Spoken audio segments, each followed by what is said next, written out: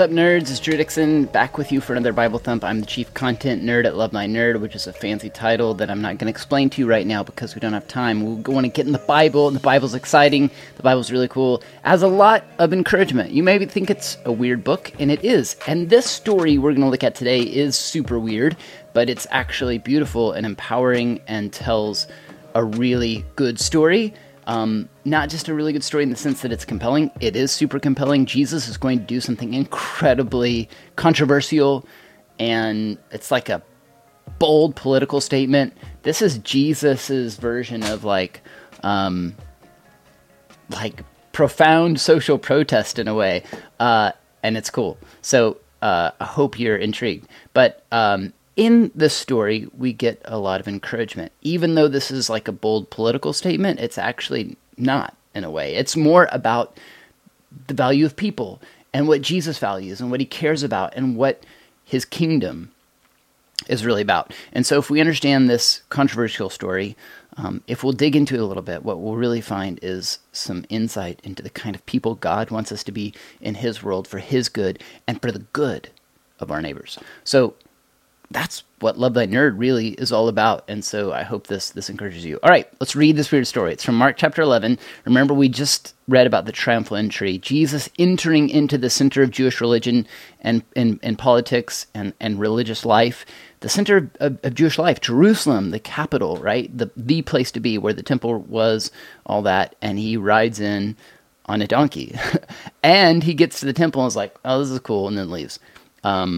Is not impressed by the temple in a way. And so then now we're going to pick up on the rest of that. And you remember in verse 12 of Mark 11, we read this, the next day when they went out from Bethany, he was hungry, and seeing in the distance a fig tree with leaves, he went to find out if there was anything on it.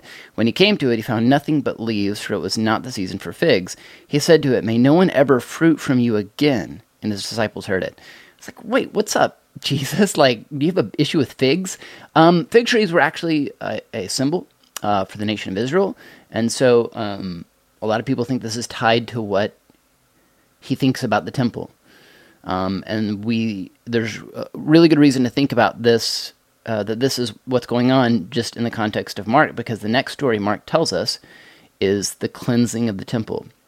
All right, so Mark 11, verse 15. They came to Jerusalem, and he went out into the temple and began to throw out those buying and selling. He overturned the tables of the money changers and the chairs of those selling doves. He would not permit anyone to carry goods through the temple. He was teaching them, is it not written, my house will be called a house of prayer for all nations, but you have made it a den of thieves. The chief priests and the scribes heard this and started looking for a way to kill Jesus, for they were afraid of him because the whole crowd was astonished by his teaching.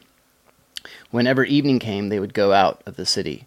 Early in the morning, as they were passing by, they saw the fig tree, that same fig tree from before, right? And now it's withered from the roots up. Then Peter remembered it and said, Rabbi, look, the fig tree you cursed has withered.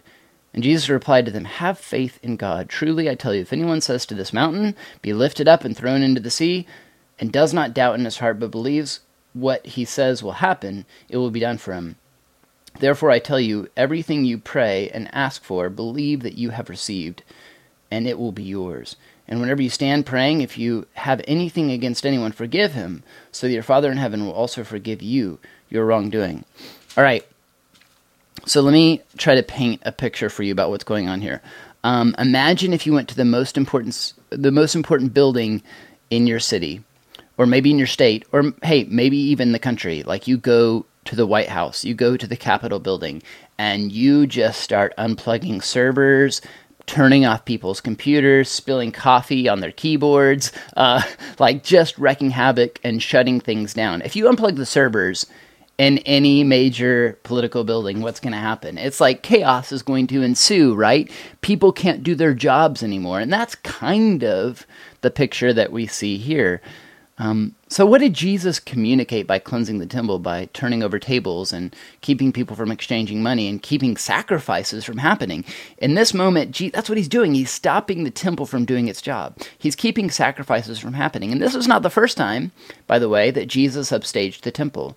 What did people do in the temple? What was its ultimate design and purpose? It was a place for people to provide sacrifices. They would go and have priests offer sacrifices on their behalf as a sign that their sins were forgiven, right?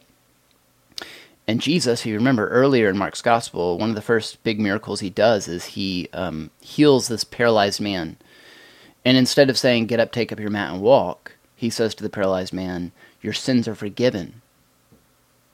Take up your mat and walk. And he did it purposely to declare that the Son of Man has authority on earth to forgive sins. He was making a statement that I have the power to do what you've been going to the temple for. Do you see? What was the temple supposed to be? It was supposed to be a place where people met with God. What had it become? Jesus said it had become a den of thieves. It had become a place where instead of the nations coming to meet with God, and this is from Isaiah, and this is all over the Old Testament, right? That God's vision for his people is that they would be lights unto the nations. Isaiah 9, this is also in Deuteronomy. This is all over the Old Testament, is that God's design for his people is not that they would be this super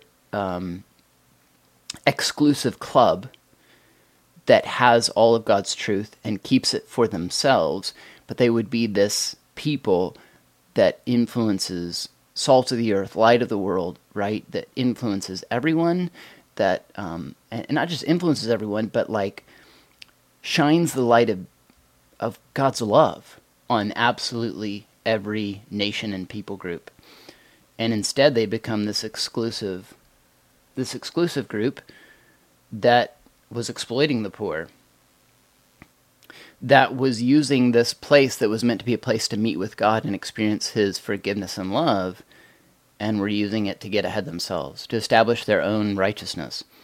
It's also important to note that the temple was supposed to be a place where the poor and the oppressed found acceptance. This is all over the Old Testament as well. I mean, read Jeremiah 7, 1 through 11, and you see this clearly, that the poor and the oppressed found acceptance with God within the walls of Jerusalem, within the walls of the key city in the nation of Israel, and more importantly, within the campus of the temple where people would go to meet with God.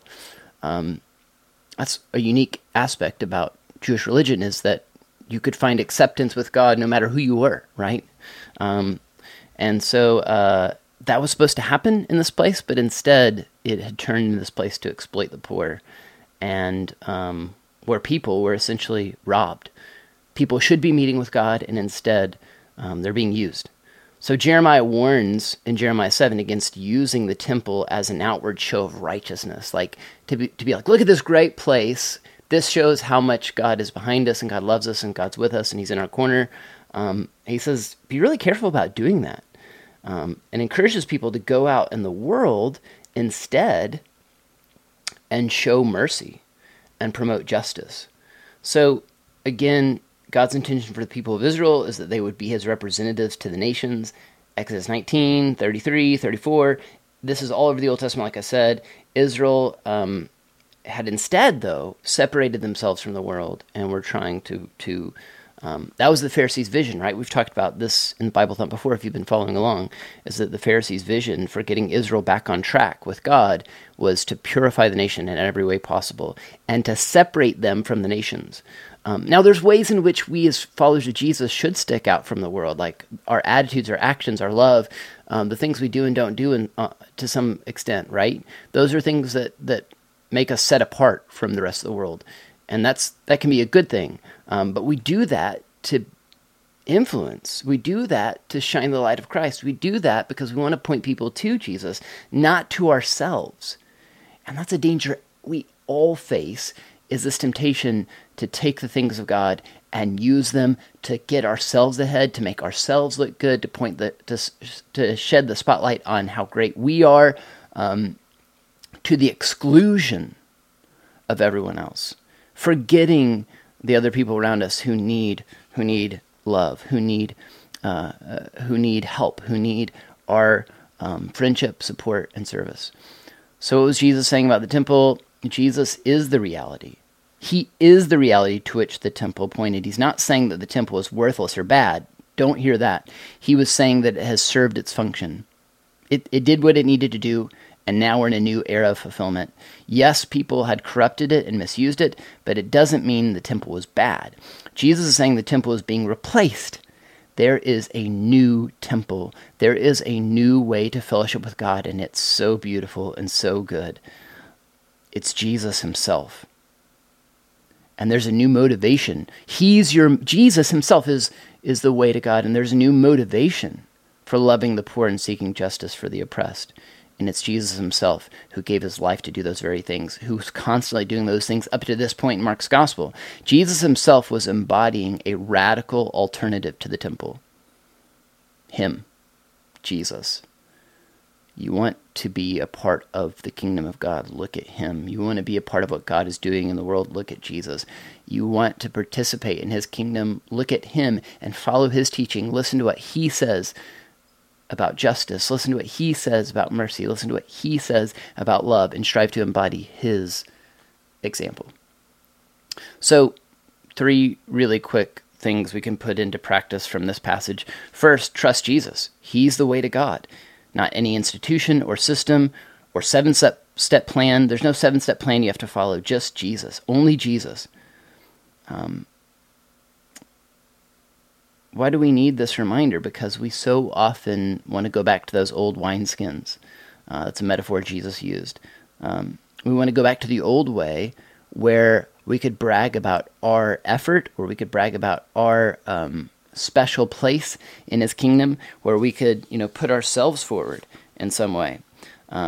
Secondly, I think this passage reminds us to embrace the outsider, right? Those we would feel uncomfortable around, those we would feel most uncomfortable around are the very people Jesus sought out. Like, he was accused of being a friend of tax collectors and sinners. So again, back to what Jeremiah tells us to do mercy, seek justice. That's what Jesus is exposing about the temple, that those things have fallen off the radar of God's people. And listen, they fall off the radar of us all the time. We can think of the gospel in such narrow ways that are so exclusive that we miss the opportunities God has given us all the time to live out his kingdom values and to point people to Jesus by just showing mercy to the people around us who need our help or attention, by just doing justice, by lifting up the cause of people who are exploited or overlooked. Is that an active part of your thinking, of the way you think about what it means to follow Jesus? And thirdly, I think this passage reminds us to worship from the heart. Jesus is alluding to Jeremiah 7, as I said before, and if we were to go back and read Jeremiah 7, 5 through 11, we'd see Jeremiah asking us to consider whether we have become hypocrites. That's essentially what Jesus was saying about the current practice of Judaism. It was a show. That's what he's mad about with the temple. It was a show to prove our own righteousness and to exclude others. And people were saying, we are rescued, when in reality they were excluding the Gentiles, excluding the nations, exploiting the poor, trusting in themselves. So Jeremiah says, correct your ways, act justly, no longer oppress. Instead, what should we do? Instead, we should believe. Like he says, the whole thing about believing this mountain could be thrown into the sea. And then he also says to forgive. Right? That's what immediately follows this passage, is Jesus teaching his disciples to trust him more deeply and to forgive each other, to forgive one another. That's what he says at the end here. He says, if you have anything against anyone, forgive him, so that your Father in heaven will also forgive you your wrongdoing.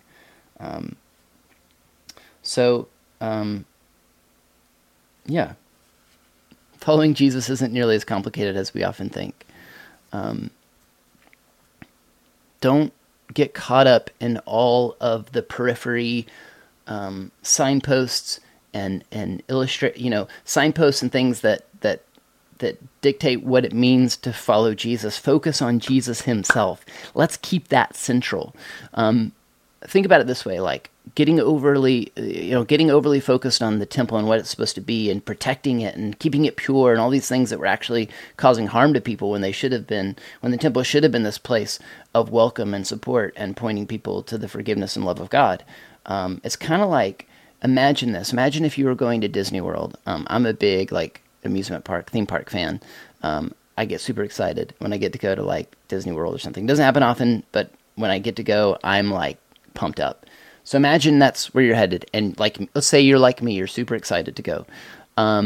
Imagine if, you know what you see on the way to Disney, right? You know what you see. You see all these signs that are like, Disney, 5 miles, and then Disney, turn here, and there's all these signs, turn, and then you get to the sign that's like the entrance, right? The big sign for Disney World. It's like, you're here. What if you get out and you stop at that sign and you just, take pictures, throw a party, and then you just head home? How disappointing would that be, right? To get there and to see all the signs, and then not experience the real deal, like not go on Edge of the Galaxy, not visit all the cool attractions, Space Mountain, the Avatar world, all those things at Disney World that are so amazing and innovative and cool. That would be a huge bummer, right? And that's what we do when we focus on all these rules and regulations that we think are supposed to be what shapes our faith. It's like going to Disney World and stopping at the sign and not experiencing the real deal. Go to Jesus himself. Keep him your focus. When our eyes are focused unflinchingly on him, we are far more likely to live out and embody our faith in a way that impacts our neighbors and makes the world around us a better place and actually points people to the love and forgiveness that are found in King Jesus. Thanks for your time. We'll see you again next week.